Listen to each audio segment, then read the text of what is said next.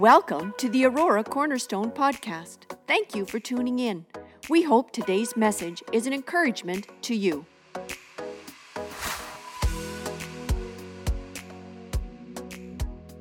Welcome those who are Cornerstone Online family, as well as those who are here with us today live. I invite you to turn with me in your Bibles today, and we're going to go to 1 Timothy. So go with me there, 1 Timothy chapter 6. There is a lot of talk in the last number of months about our economy. It's not Canada alone. What makes this particularly grave is it's around the world. It's a post-pandemic problem. You can't spend like what we did and not pay the piper later. And you add into that worldwide turmoil, and you got some issues going on. I am not prophesying about what is to come. It's only common sense to know that you can't go from a nation of $400 and some billion 2.5 years ago to a 1.1 trillion debt today and not have some problems now. You've lost all your margins. Couple that with the times that we live in, situations we face. There's some days ahead. And they're not going to be brief. They're not going to be short. They're going to be gradual, and they will be difficult. And I think in that, we need to talk about that as a church. There are things that will stifle what God wants to do in your life and in the body of Christ financially, and ways in which He has timelessly, from the beginning particularly when He began to speak to Abraham about the blessings, that those principles, and they've been added on to throughout Scripture, they're marvelous to read about. But God is serious when it comes to things and our heart. The title of my message this morning is From My Heart to My Hand. How do I get a heart that responds in such a way that it releases through the hand and not just stays with the heart? Sometimes we want to just stop at the heart. We talk about the heart, and we talk, but it never moves to the hand. So I'm going to be talking about money today. A few weeks ago I wasn't, and then I was just feeling we needed to do that. Next week we're going to start into a new series, Following John to the Heart of Jesus. He wrote 5 books, the New Testament, and you're going to find it interesting. It's going to cover everything. He's one of my favorite characters of the New Testament. Not John the Baptist, but John the disciple. So I thought I need to start off today with a little heavenly humor. If we can't laugh at some things, then we will only ever cry. So this is heavenly humor. This is actually not a true story. Please bear with me. I found it funny. You may or may not. Let me go with it. A man was walking a California beach. He was deep in prayer. He was a pastor. All of a sudden, he said out loud, "Lord, grant me one request." Suddenly, the sky clouded above his head, and a booming voice, the Lord said, "Because you have been faithful to me in all your ways, I will grant you this one request." The man said, "Build me a bridge to Israel." Remember, he's in California. "Build me a bridge to Israel so I can drive over and see the Holy Land anytime I want to." The Lord said, "Your request is very materialistic. Think of the logistics of that kind of undertaking. The supports required to reach the bottom of the Atlantic, the concrete and the steel it would take. I can do it, but it is hard for me to justify your desire for worldly things. No, take a little more time. Think of another request. A request you think would bring honor and glory to me." The man thought about it for a long while. Finally, he said, "Lord, I've been pastoring churches for years, and we've always lived in such financial bondage. People just don't get it when it comes to giving to the Lord what's the Lord's. They can be two-faced when it comes to giving money. They say they serve the Lord with all their heart, yet when the offering plate is passed, they keep their wallets shut and won't give. For once, I'd like everyone in my church to tithe. Yes, that's it. That's my one request. For each and every one of my parishioners to tithe this coming Sunday. After an awkward few minutes, God said, "You want 2 lanes or 4 lanes on that bridge?"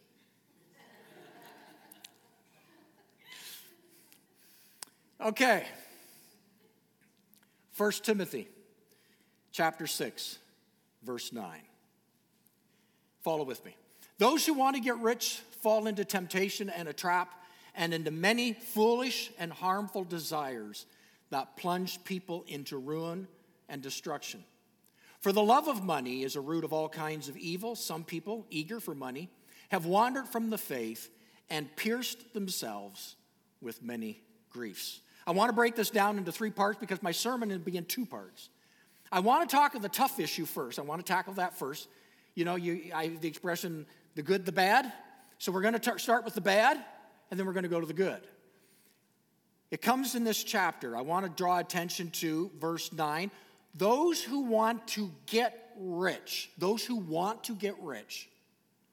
fall into a trap. Verse 10. For the love of money is a root of all kinds of evil. Note that, a love of money. I've always made it this my motto. Never love anything that can't love you back. Therefore, you love people. You love God. But you don't love things. So you won't hear me talking about loving things. I don't love what won't love me back. But here it is. For the love of money is a root of all kinds of evil.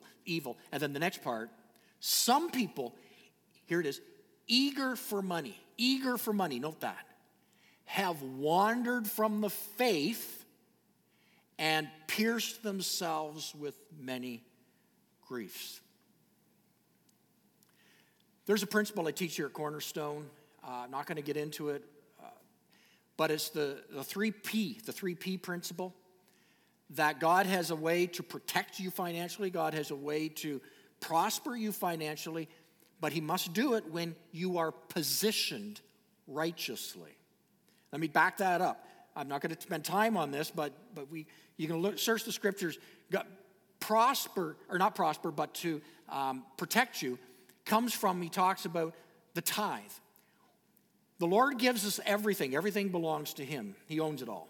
So he says, I ask you then, you return the 10. And I will bless not just the 90, I will protect everything. I will protect. It's called the protector. The devourer will not devour you. That's called protection. The Bible talks of it. The second P, though, is prosperity. And that is above and beyond where the principle of multiplication is the principle of the sowing of the seed. That's the offering. It's above the 10%. And when you give of that, the alms, the offering to the needs around, we'll talk about that a little bit later this morning, but when you give to that, I prosper you because he actually multiplies it. He takes what you give and he multiplies, pressed down, shaken together, running over. That's the offering beyond.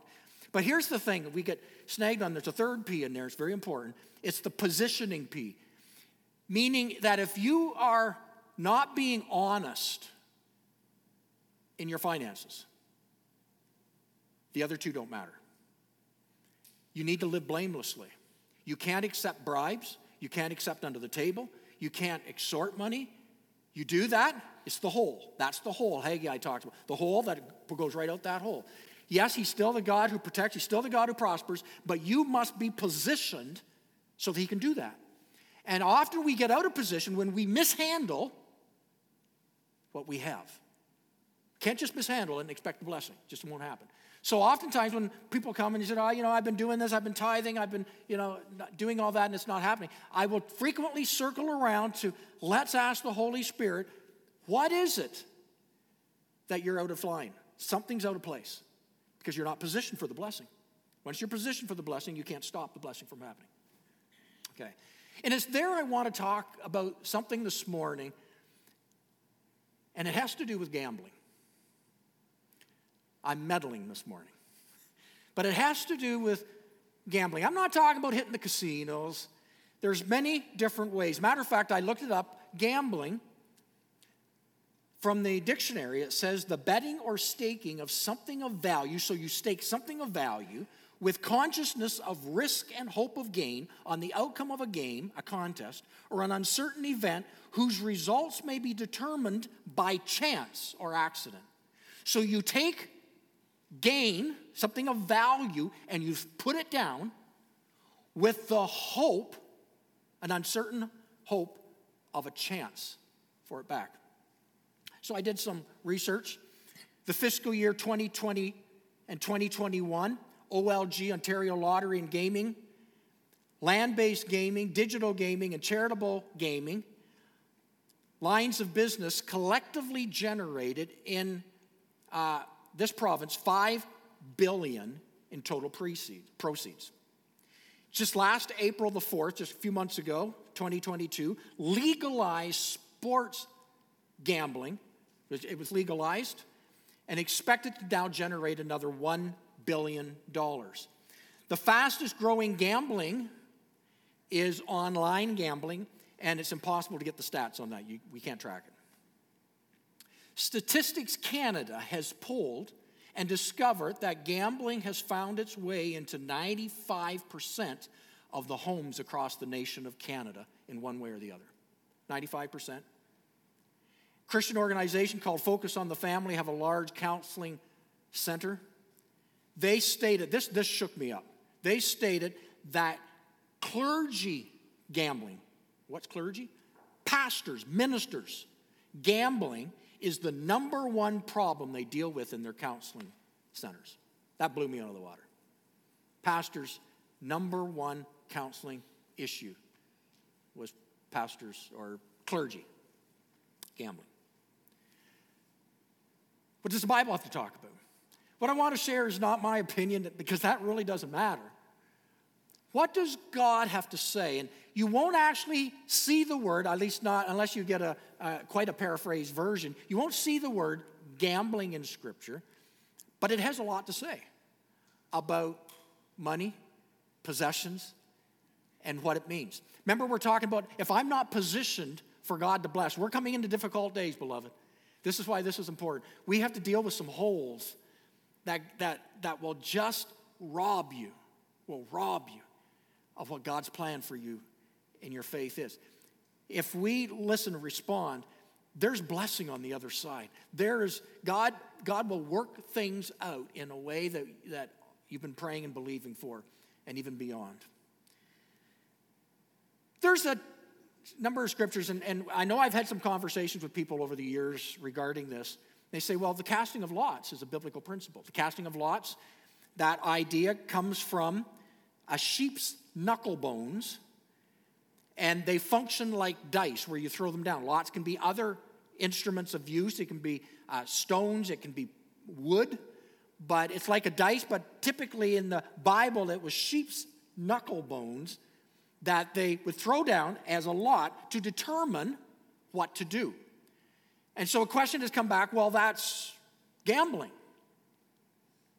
And so the question was, well, is the casting of lots not gambling? And God, we know, sanctioned lots. In the Old Testament, we see in the early New Testament, he sanctioned lots. Let's back it up a little bit. The Israelites, the Old Testament, they used lots on occasion to determine the divine will of God. Lots in the Old Testament, and again, the early part of the New Testament, they were cast in order to find out from the sovereign Lord which way it's to go, because they did not know which way God wants. So they would cast the lot, asking God to reveal, in the basis of the dice, what his will was. We see it in the New Testament in Acts chapter 1. Lots were used when, remember, Judas the disciple had betrayed Jesus. He hung himself. They had to pick a 12th disciple. What did they do? They came up with certain key persons, and then in Acts chapter 1, verse 21, 26, they actually cast the lots to determine which disciple.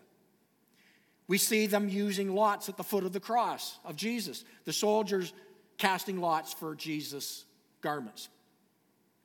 But here's what we need to understand. In all the uses of lots in both the Old Testament and the New Testament, at no time was anyone ever putting something at risk. They didn't give up a valuable something to get something. They simply used the means to try to know which way to go, but nothing was given up in the process. We tracking? Nothing was given. The use of those lots were not costing anyone anything, so it wasn't a gambling of the lots, it was a casting of the lots. Proverbs chapter 16:33. It says, the lot is cast into the lap, but its every decision is from the Lord. Now the phrase casting into the lap. Again, they would put it in a garment, they would shake it around, and they would throw it down, asking the Lord, Lord, let your decision come forth. Lots were a way in which God would reveal his providential will. Very much like in the Old Testament, the priests had the Urim and Thummim, in which was on the breastplate of the priest. And they would ask, show us the way by using the Urim and Thummim. And in that, there was a deciphering of the will of God. A decision needed to be made to determine the mind of God. And so, Lord, reveal it through how these lots fall. It's not so much fate. It wasn't really chance. It wasn't luck. It simply means determining God's will. Now, we have to understand why that was important. Remember, the Holy Spirit had not been given to the people. Remember, they did not have the Word of God. They did not have the Scriptures to turn to. Pretty well any question, I'm going to suggest every question we have in life, you can get guidance from God's Word. They didn't have this. So they were asking a sovereign God, a God who was over all things, to be able to determine what is it you're trying to show us. They did not have the Holy Spirit. The Holy Spirit did not dwell in them. Came on certain people at certain times to reveal something, but the Holy Spirit did not dwell because they were vessels that were unholy. Not until Jesus paid the debt could the Holy Spirit live in us. That happened, the resurrection of Christ, when the Holy Spirit came upon the early church. So, following with this now, they did not know what God's will was. So they would do the best of what they understood, and then there was that element that, God, I need to be guided by you, and they would cast these sheep knuckle bones. So I want to share here today 5 things regarding Scripture and gambling. The first one is this. To gamble is to deny the reality of God's sovereignty by affirming the existence of luck or chance. Now remember, gambling is about taking something valuable that's yours in hopes you can get more. Okay, so we've already determined that wasn't the lots of the Old Testament. So, and actually you don't see this used after the Holy Spirit was poured out on the church. They just began to seek the Holy Spirit's direction. So, number 1, to gamble is to deny the reality of God's sovereignty by affirming the existence of luck or chance. Luck is really not a God idea, you know. I don't get bent out of shape when somebody says, good luck. Did you have any luck? Yeah, that's okay. That's okay. But Scripture repeatedly teaches that God is sovereign over the universe. He alone suspends natural laws. We call it the supernatural. I believe when we get to heaven, we're going to realize the laws we lived here that were natural, okay, or not natural. That the natural laws of God are what we call supernatural laws today. We will live in the supernatural realm. Today they look very supernatural to us, but in the realm of eternity they will be everyday occurrences. And God can suspend them. He is sovereign over the universe. He operates outside the laws of this universe. God is sovereign. He's in control of everything. That's not chance. It's not chance. Isaiah 65:11. Isaiah 65:11 says, but as for you who forsake the Lord and forget my holy mountain. Now note this, 2 things I'm going to show you. As for you who forsake the Lord and forget my holy mountain, who spread a table for fortune and fill bowls mixed with wine for destiny. Now 2 things mentioned here, they're not the same. They look like the same. Who spread a table for fortune and fill bowls of mixed wine for destiny. spreading a table for fortune. Actually, they called it the god of fortune, and there was a god of destiny at the time this was spoken. Two specific idols. The god of the people that the Israelites were up against, two gods, the god of fortune, the god of destiny. Read that again. Who spread a table for fortune, and who filled bowls mixed with wine for destiny. Another name for destiny is lady luck, chance. Fortune comes from the Hebrew word gad, which means luck. Destiny comes from the Hebrew word meni, M-E-N-I, not many, M-A-N, M-E-N-I, and it means bad luck. Gad typically meant good luck. So what was happening here, they would, back to the scripture, who spread a table for good luck and spread a table for bad luck. Who cast to good luck and cast to bad luck. To good chance and bad chance. So what was happening is they were bringing offerings to these gods. The picture bringing offerings to these gods, to good luck and to bad luck, an offering to both, so that good luck would prevail. Now, where's God in that? Where's God? They were worshiping this. They were bringing offerings to this. Faith and luck and faith in God are mutually exclusive ideas. That's what he was saying. So back to the text, 65:11. As for you, forsake the Lord and forget my holy mountain, who spread a table for fortune and filled bowls of mixed wine for destiny. Verse 12, God says, I will destine you with the sword. You can't be blessed if you give to those gods, because you're not trusting me as your sovereign Lord. So to gamble is to deny the reality of God's sovereignty by affirming the existence of luck or chance. Secondly, gambling is not good stewardship. It's just not good stewardship to what God has given me. Actually, it's not stewardship at all. Psalms 24:1, the earth is the Lord's and all its contents, the world and those who dwell in it. I'm going to read that again. The earth is the Lord, all its contents, the world and those who dwell in it. Everything belongs to God. We know that. Everything we have is God's gift to us to invest. The worst possible thing is to throw it at a God called luck. If God has given everything, so he has given me health. I'm able to get up and stand here this morning. God has given me, so I don't give it away recklessly. I am to give what he's given me for his glory. If he's provided family for me, I'm to give them for his glory. If he's provided the finances, he's provided a home, if he's provided whatever the provisions might be. The picture here is all things in the world. Everything belongs to the Lord. And the worst possible thing I could do is to throw it away to lady luck. Number 3, gambling displaces and demeans the God-given place of work. I've heard people say that the curse that we had from the garden is to work. But actually, work was given before the curse. They were to work the garden before the curse. Working is not a curse. Now, sometimes it feels like it. But working is actually not a curse. God didn't make us work so that he somehow benefit from a bunch of us being slaves for him. He gave us work because he knows a fallen people need to be preoccupied with something other than temptation. Idle hands, have you heard? Yeah. The devil's playground. Work is not a part of the curse. Proverbs 12:11. He who works his land will have an abundant food, but he who chases fantasies lacks judgment. No better illustration of fantasies than gambling. Hoping for something. Fourthly, gambling is driven by the sin of covetousness. Actually, there's 2 commandments of the great 10 commandments.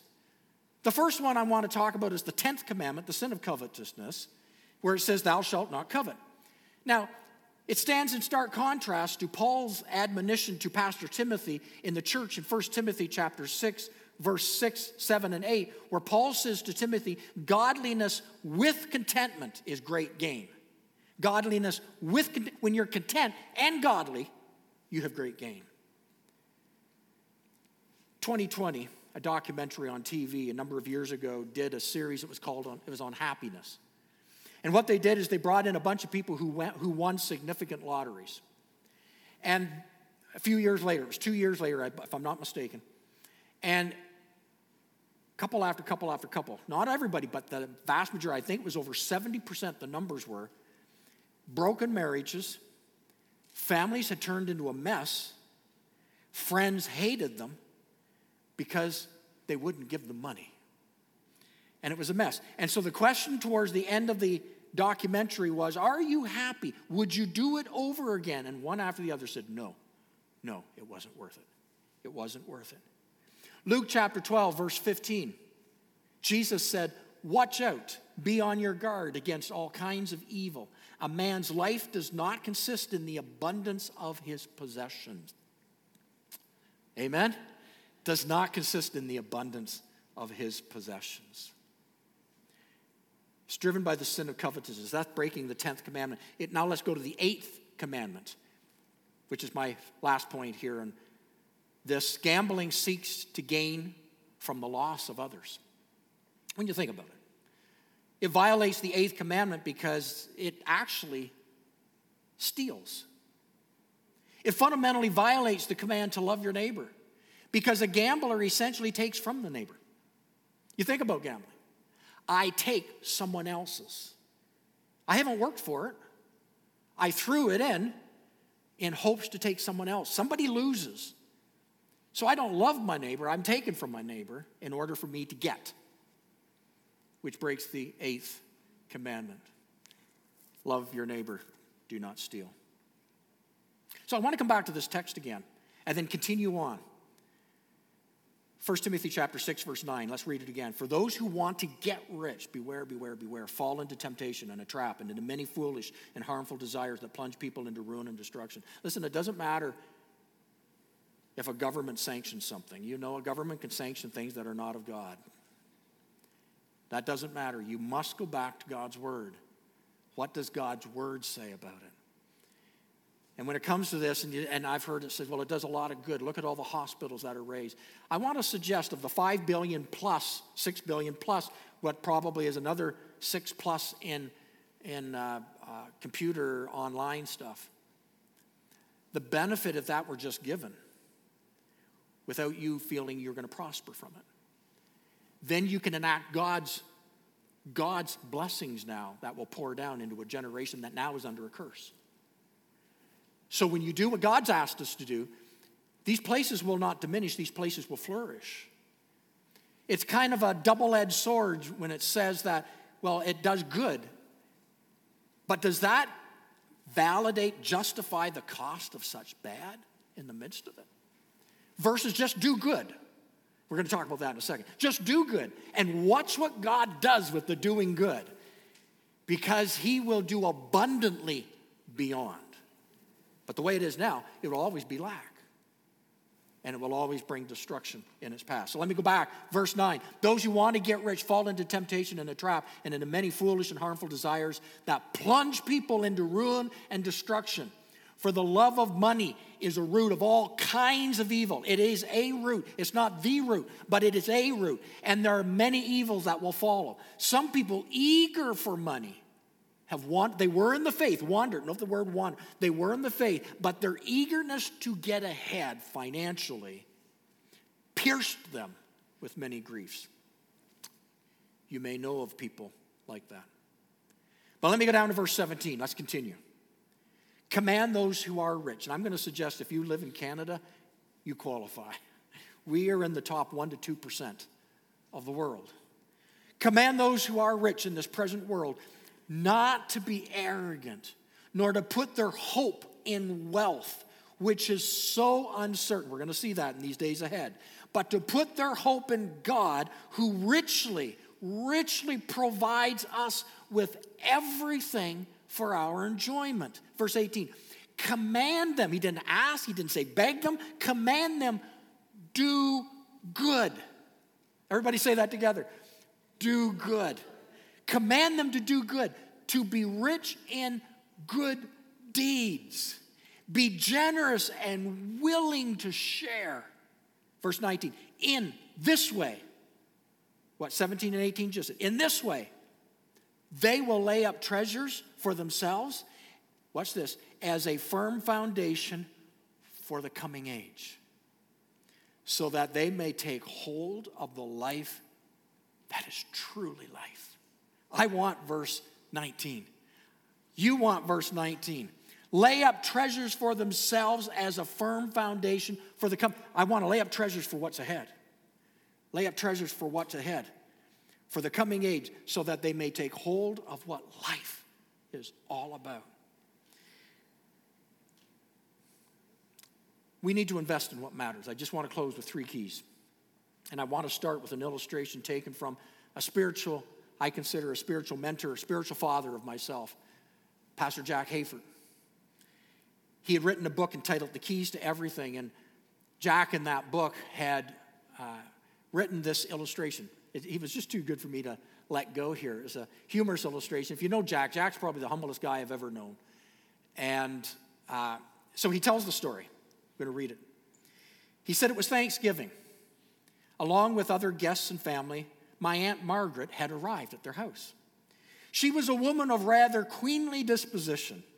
Aunt Margaret had just grouped the 3 of the kids together in the corner of the living room. Remember, it's Thanksgiving. Corner of the living room. My brother, my sister, and me. And she made us an offer. Children, it's Thanksgiving. And I want you to tell me everything you can, as long a list as you wish, everything for which you feel thankful today. And for every single thing you are able to think of, I'm going to give you 50 cents. Now, Jack goes on, he says, 50 cents during the 1940s was huge. And Aunt Margaret was a well-to-do woman. She could come good on the offer. So there stood little 5-year-old Jack Hayford on the brink of eternal wealth. He said, my economic senses set my emotional juices pumping at a rate sufficient to inflation. And then he said it happened. I froze. Absolutely couldn't think. I fumbled, I sputtered, I struggled with such a gargantuous possibility. And I managed to come up with, I'm thankful for Mom, thankful for Dad, thankful for my house, and thankful for my family, and ran out.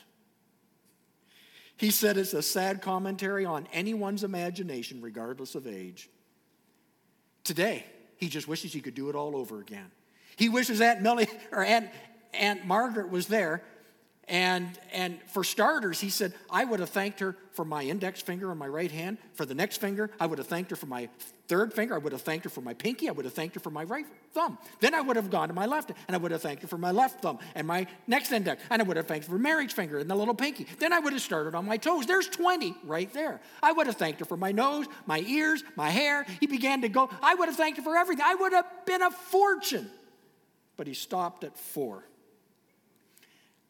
Well, when we think of abundance as possibility, there's something to be said about a law within that has certain key elements. Here they are. 1, our human capacity to receive is functional in direct proportion to our capacity to give. And it's hindered in direct proportion to our perceived desperate need to get. Lot said right there. In other words, we don't give thanks because we're so often preoccupied with getting. This was the problem Jesus was seeking correct when he spoke, and he said in Luke 6:38, give, starts there, give, and you'll discover it will be given. Good measure, pressed down, shaken together, running over, would be poured into your lap. But give. You start by giving. His invitation into the realm of spirit to heart. Remember, the issue is how do I let that flow into my giving? Heart to hand. It flows beyond the lip service to God. It's from the heart, not out of duty. Secondly, learn to give greatly because great living ensues upon great giving. In these days ahead, there's going to be a lot of temptation to go after quick things. There's going to be a lot of temptation to hoard. There's going to be a lot of temptation to say, I can't. But I think there's a tremendous lesson when we grab a hold. Learn to give greatly because great living ensues upon great giving. It applies to virtually every area of life, not just finances. When you think about it, people often don't have friends because they don't give themselves as a good friend. We wait for the friends to show up at our door, but they don't, because we don't invest in being a good friend to someone. Oftentimes we seek a pure relationship with someone, but we don't give purity first. So we get poor relationships in return. People don't feel forgiven because they don't give forgiveness.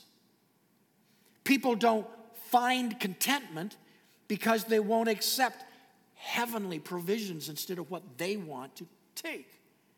Just God's blessing and contentment. We call this the law of reciprocal giving. For with the measure you use, it will be measured to you. We are the ones that determine how God's abundance and life flows to us. I determine the gateway by which God flows in my life. It's not by chance. It's not by hopeful thinking. It's not by striking it lucky. It's not by, my methods and methodology. It's when I release and give freely, no strings attached, that I know God looks after me. When I give freely. I don't know if you've ever had a key that you had to have cut. You go to wherever it is that cuts keys, and they put the key in, and then they put the model key in that they're going to shape after the original, and they give you the key, and they grind it off, and they send you home. You put it in, it doesn't work. And upon closer examination, it looks like it should work, but when you examine them carefully, you discover there's one tooth missing. Just one tooth will stop you from that entryway. And likewise, when the little things, it's the small things, when they are not according to God's plan, will not access God's plans and provisions for our lives. Learning to give greatly because great living ensues upon great giving. Key number 3, last one. Money translates to life. Remember the first time somebody told me that? I was surprised I hadn't thought of it earlier. Money translates to life. Money is not life, but it translates to life. Let me explain it this way. Every time you and I deal with money, we are actually handling life. Your money, your wallet, your bank account, the things you have, we're actually handling life. Let me explain it. Every dollar we have, every piece of currency that passes through our hands is in some way directly related to a given moment of someone's life. Because in the present order of things in the day we live in, money is given in exchange for a person's time. So when you go to work, if you're paid by the hour, if you're paid a salary, you go to work, you give of your life in exchange for currency. Isn't that correct? My life, my job, what I do, my expertise, my skills, my talent, my just grunting it out, whatever it is, in exchange, I get currency. So that currency that I receive today, that I have today, represents in that way life. Now, when I handle money, when I handle things, I'm handling life. You see how that follows? So back when there was trade, everything was trade, it was a lot simpler to see it. But it's a little bit more difficult. Sometimes we say, well, that's mine, it's my right. No, it's life. When I handle finances, it was exchanged for somebody's life. It was exchanged for my life. And so what I do with it is life, my investment in it. So life and money are integrated. Money translates to life. So when I invest, I translate life. So now we come back to that text. I don't know if back on the visual, can you go back to 1 Timothy 6:17 again? I want to read that last verse, verse 19. 1 Timothy 6, I'm going to go right down to the last verse. In this way, they will lay up treasures for themselves as a firm foundation for the coming age, so that they may take hold of the life. Note what it says, that's truly life. It's a biblical principle. What often we hear is life and finances and blessings and people who have much. That's why I say, command those in the present age. Don't be arrogant and put their hope in wealth. There is a perception that those who are rich somehow are better. They're better people. They've worked somehow harder than those who aren't. But I'm going to suggest that's not God's principle. God's principle, not that he won't bless, because I believe he does. But the principle here is that we need to take hold of life that's truly life. It's not based on how much I have. It's based on how much I give away. And in that's the principle. I've invested in life.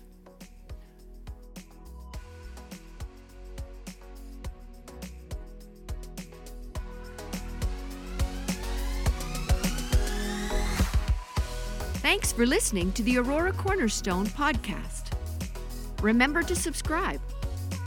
For more information about our church and our ministries, visit auroracornerstone.ca.